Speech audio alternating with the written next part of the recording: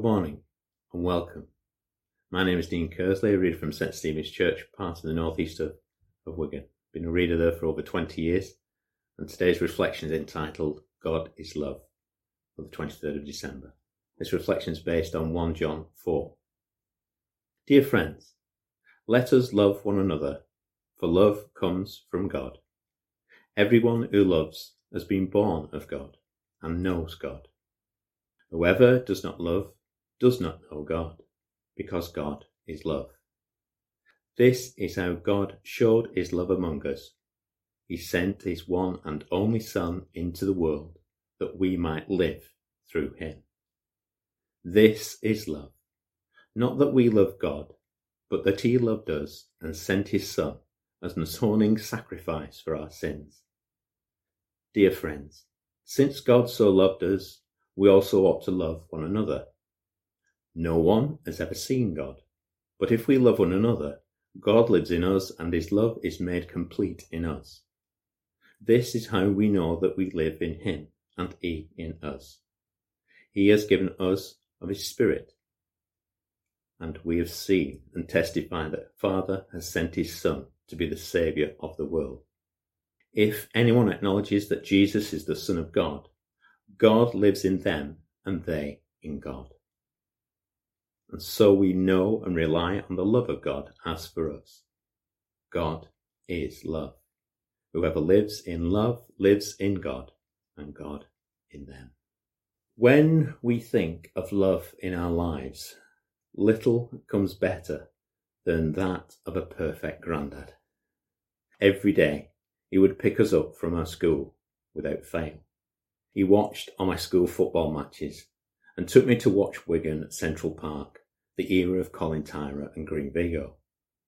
Grandad Bob was the greatest storyteller, with a belly that wobbled with every joke. And as kids, he would take us all, along with Scamper Jack Russell, through Borsden Woods on an adventure. Those were the days.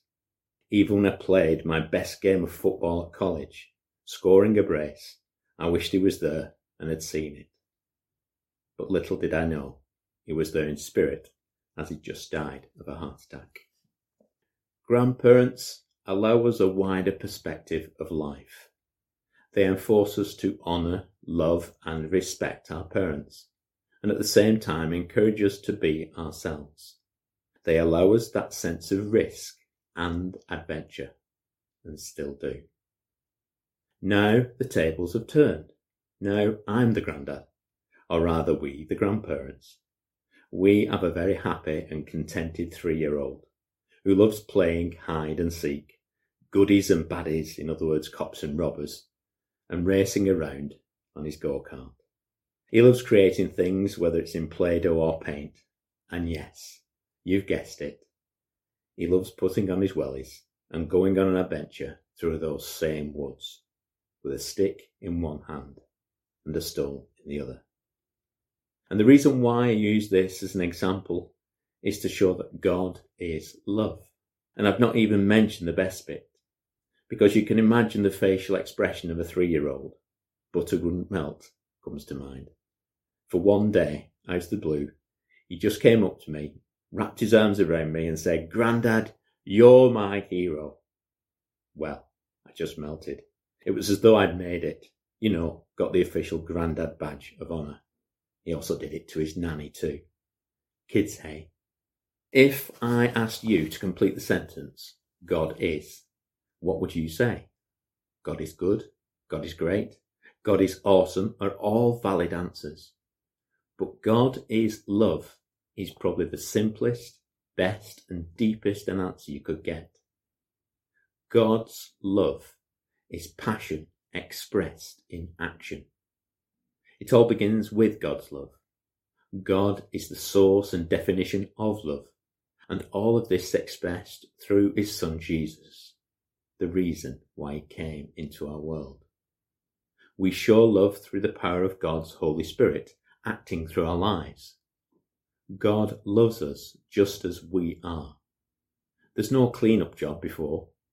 Our belief does not depend on God just loving us. He loves everybody, warts and all, for all are lovable. He shows love in us, whether we deserve it or not. The more we get to know God, the more we recognise how much love he has for us.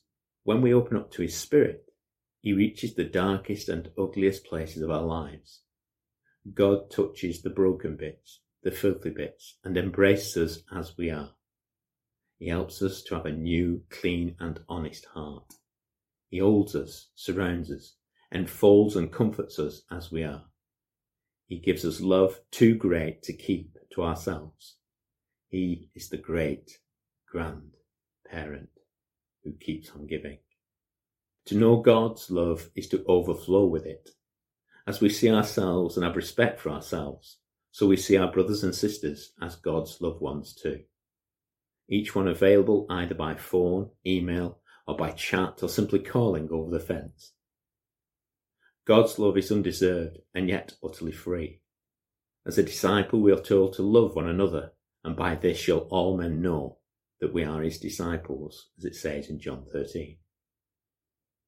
God's love has no boundaries.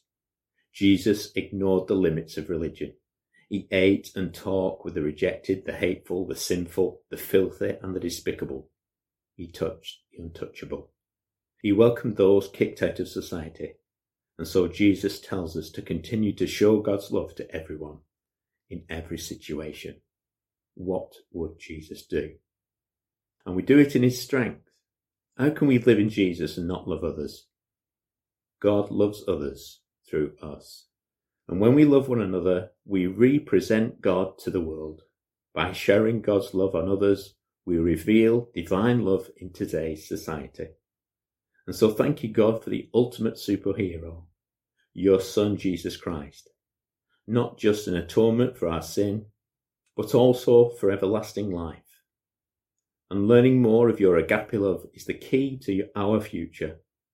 To trust it, to express our salvation through it, to enable our love through it, to rest in it, and to have confidence in it. Amen. Shall we pray? Eternal God, in the greatest fate of love ever known, you sent Jesus to earth. He was tempted just like me, but he never wavered.